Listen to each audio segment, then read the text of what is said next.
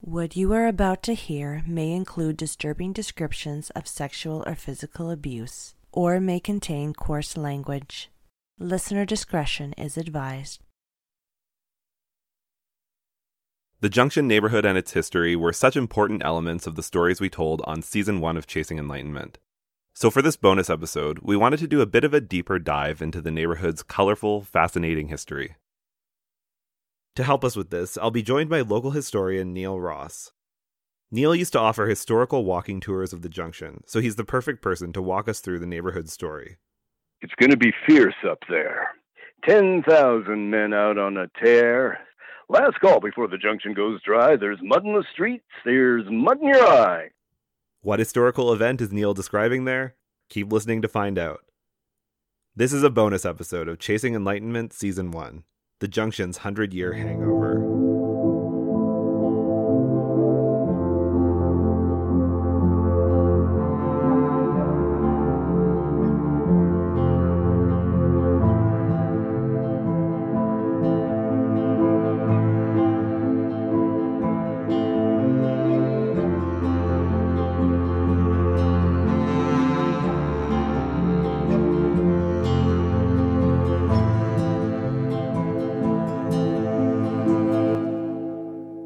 So Neil, thanks very much for joining me for this episode today. I'm happy to be here. Thanks, Dan.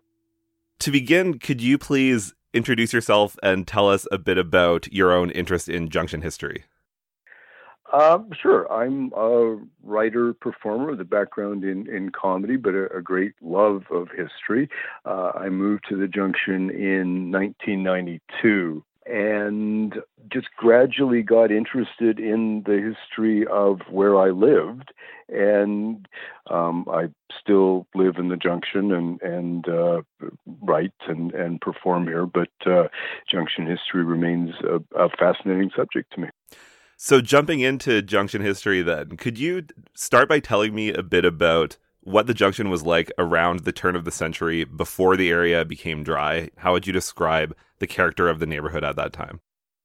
At the time that the Junction chose to go with the local option to ban the sale of alcohol within its jurisdiction, it was a thriving industrial town. So it's the coming of the railway that gives the town its birth. It was very much a railway town. The CPR repair yards were here, the Canadian Pacific Railway repair yards, and the Union stockyards were here. And serving this fairly active technological community were 6 taverns. And there were a number of industrial accidents connected to these sites. And we started to see a movement within the community connecting with the Greater Women's Christian Temperance Union, which was the only organization in North America advocating for women's suffrage. And the view at the time was that alcohol and industry were ruining the family and creating widows and orphans.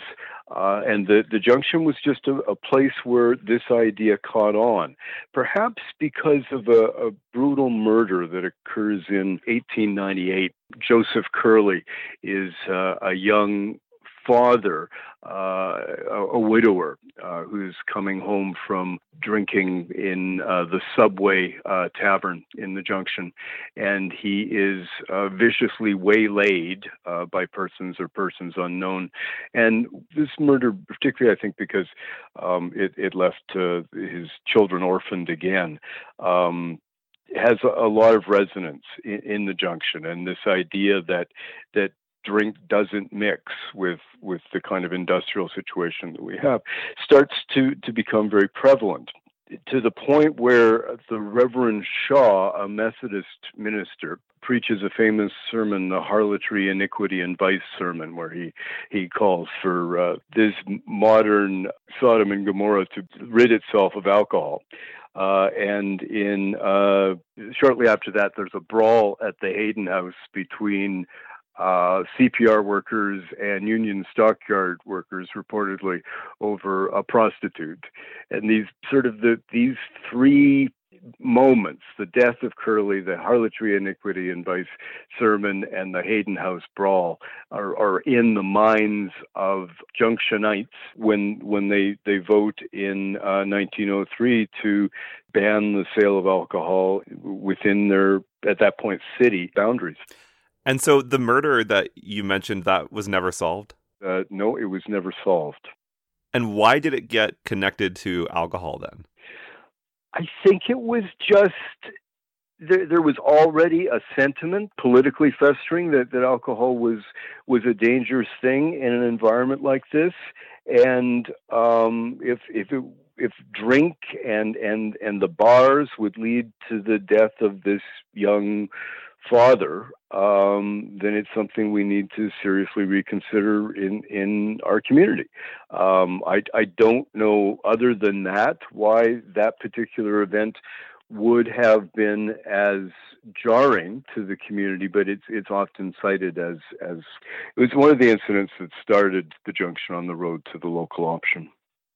Now, on the podcast, one thing we talked about in episode 1 was how the night before the Junction became dry, a crowd of, I think it was 10,000 people kind of descended on the town and had their one last hurrah before the bars all closed. How did that come about? Were those people who were from the Junction, or were they people from outside the Junction, or what's the story there? Well, it gives a reflection on how wild the Junction had to be to shut down its own bars, because when it decided to do so, a significant portion of the rounders and ruffians in downtown Toronto decided to come out and toast the town one last time. Now, what led to it in a big way was that there was an election in Toronto at the time, and the legislation was that you couldn't sell alcohol when you were running an election. So the chance to come out and have one last drink in the Junction, especially when there are no drinks at all to be had in downtown Toronto, led to what newspaper accounts from the time claim were 10,000 men descending on the Junction. Now, I've read the accounts, and you sort of get the feeling that the reporters themselves were imbibing highly, but 10,000. I think the police may have corroborated a 10,000 figure, but it was a heck of a night. And I wrote a short poem about it. If you'll indulge me, I'll recite it for you. That would be great. Okay. It's going to be fierce up there. 10,000 men out on a tear. CPR boys loaded for bear. Last call before the Junction goes dry. There's mud in the streets. There's mud in your eye. Great Canadian party, all the way to Runnymede. You hear up the rebellion, but God save the Queen. So it was a wild night. Chief Royce had only a very small contingent of police to keep the peace. I think they only arrested a small handful, but it was the Junction's great night of party. Now, Neil, you've coined the phrase the 100-year hangover to describe the period of the Junction that came next. So could you tell me about some of the ways the Junction changed after the neighborhood became dry? Well, the hangover doesn't set in as immediately as you might think, at least in terms of what the next development in the Junction is. And that's, miraculously, it replaces its bars with theaters.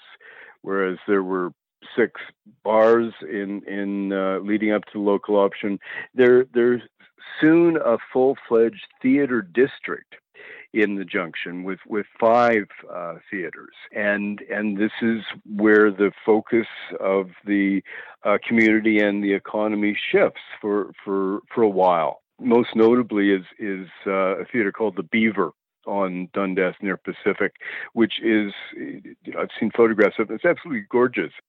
So there is this vibrant theater district in the Junction that also is staging or housing repertory companies, touring vaudeville shows, local entertainment, and so there is an entertainment boom in the Junction for several years. But the hangover does set in, and we do see an increase in crime, particularly up to around through the 50s and the 60s. It's a very depressed area. It's not prohibition in the American sense, because, you can just get outside of the jurisdiction, just onto to Jane Street, where the LCBO there had, during the years that the Junction was dry, the highest sales of alcohol in the province. So you can see that the people in the Junction were well supplied when, to get out of your dry area, you've only, in some cases, got to go a couple 100 yards down the road.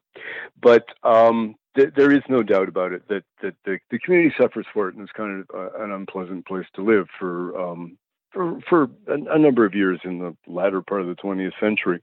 And during this period, there are a great rivalry between the wets and the dries, because this goes to plebiscite, to referendum, a couple of times. And the wet sides are led, as you might imagine, by local restaurateurs.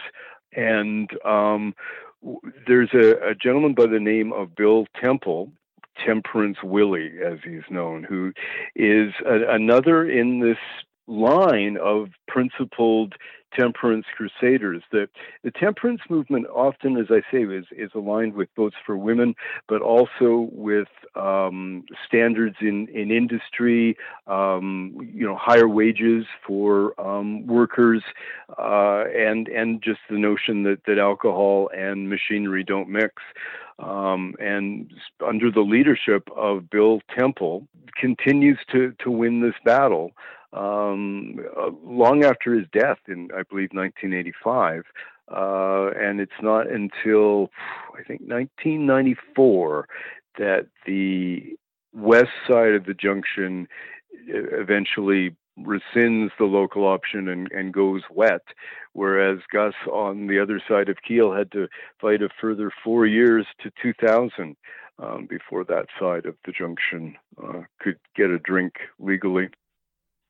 And now you kind of briefly touched on this a minute ago, but on the podcast, we referred to this 100-year hangover period as a period of prohibition. But I've learned that locals don't generally use that word. It really is because the word has an American connotation and sort of brings up an Al Capone type imagery that people just tend to talk about the dry period or the local option period, because it's just not quite the same when, as we've said, you can just go down the street in some parts of the Junction, buy a bottle, bring it back to the Junction. I mean, there's no doubt about it. Technically, it was prohibition. The sale of alcohol was prohibited in the Junction jurisdiction, but for that reason, perhaps because of its American connotations, they don't use the term prohibition that much.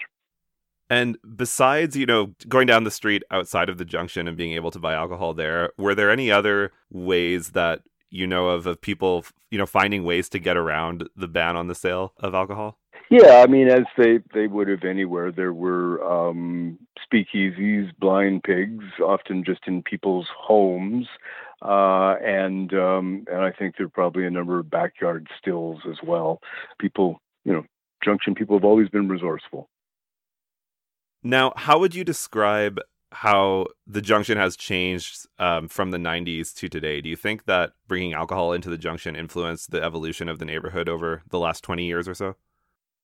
Oh, yeah, I think so. That there was a nightlife that could start to grow here, that one didn't feel restricted if one went to a restaurant, and the time that this change happened, the Junction housing boom kind of was kickstarted because people now felt it was not only a place to live and bring up their kids, but where they could pleasantly hang out, in the evenings.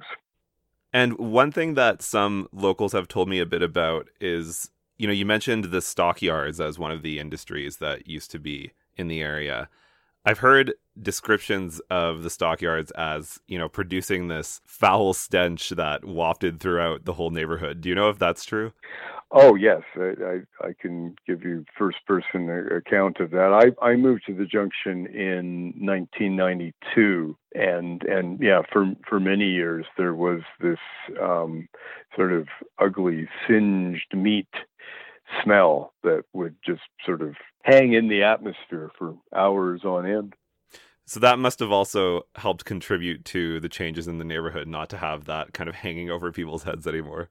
Yeah, yeah. I mean, you could drink and you could breathe. It was a better place to be. Now, do you have any more personal favorite stories about the history of the junction? I have a favorite junction story that only fits tangentially, and that's that the junction ironically begins as a collection of taverns, and one of the earliest taverns was the Peacock Tavern, and it's here that in 1837 William Lyon Mackenzie and 40 men ride into town and rob the Royal Mail as he's en route to escaping after the failed insurrection that he led down Yonge Street. Yeah, and so for our international listeners, could you just explain who William Lyon Mackenzie is? In 1837, William Lyon Mackenzie is a former mayor of Toronto. He's a famous newspaper man, and very much a progressive thinking guy, to the point where he believes the family compact, who are the aristocracy in Ontario and in Toronto, are essentially running a plutocracy, that they're, that the rich own everything and control everything. And Mackenzie and many farmers and workers joined together to start the Upper Canada Rebellion, which has a brother movement, if you will, in Quebec with the Lower Canada Rebellion. And these rebellions are unsuccessful, but they lead ultimately to responsible government, the form of democracy that Canada evolves. But Mackenzie himself is an incredibly colorful character, and says, "Canadians, do you love freedom? I know you do. Do you hate oppression? Who dare deny it? Do you wish perpetual peace and a government bound to enforce the law, to do to each other as ye would be done by? Up then, brave Canadians! Now is the day and the hour." But of course, it wasn't. I mean, this was a failed rebellion, and Canadians have always found that peaceful solutions are better. But it does kind of scare the British into believing that maybe they might lose a colony or two, and we start to see Canadians taking control of their own democracy shortly after the rebellion. And so what's the story of this robbery? How did that come about? Mackenzie leads the march down Yonge Street. It ends in a very much kind of ragged stalemate, and he knows he's a wanted man. The government is bringing the troops back from Quebec, and the rebellion has lost any chance it has. He needs money to get out of the country, and he wants to know what the government is planning. So he robs the Royal Mail, the stagecoach, manages to get a hold of government dispatches, gets some money, takes some valuables from the people riding on the coach. It's said that they actually steal a suitcase of a female passenger, and this leads to the legend that Mackenzie escapes from the colony dressed as a woman. So this is sort of the beginning of junction political activism and burlesque, kind of in the same moment. Is there anything else that comes to mind that you think our listeners should know about the junction? Well, maybe the junction. The word junction means a coming together, and it was the coming together of the railway lines that traditionally have given the town its name, but it also was a coming together of First Nations trails. And this is where Dundas Street meets Annette and the Old Western Road, and I think DuPont comes in there too. And so the people that would have been using these trails would be the Mississauga of New Credit First Nation, the Anishinaabe, the Haudenosaunee, the Wendat, the original nations that would have been hunting and traveling through this area. Now, if any of our listeners are interested in learning more about the history of the Junction, do you have any recommendations for where they could go to do that? Yeah, sure. I mean, the West Toronto Junction Historical Society has collected all of these incredible stories. If this were not in lockdown, I would urge you to visit them in the basement of the Annette Street Library. But of course, listeners around the world can log on to WTJHS.ca, and there are great Junction stories there. And I'd also recommend the two Junction books, The Leader and Recorder History of the Junction and West Toronto Revisited. Both tell some great Junction stories. And the West Toronto Junction Historical Society has an active Facebook page as well, where people discuss the minutiae of Junction history. Well, Neil, that seems like a good place for us to wrap up our discussion here. So thanks very much again for joining me to talk about the very fascinating history of the Junction. My pleasure, Dan. Chasing Enlightenment was written and narrated by Daniel Monroe. Audio production and editing by Carolyn Smiley. Additional research and voiceovers by Robert Monroe. Artwork and web design by Megan Hilario. Please rate, review, and subscribe wherever you listen. You can find more information about the show and ways to support us at chasingenlightenment.net. Contact us at chasingenlightenment@gmail.com. For mental health support in Canada, visit wellnesstogether.ca or text 686868 for immediate help. Those seeking to leave abusive relationships can visit endingviolencecanada.org.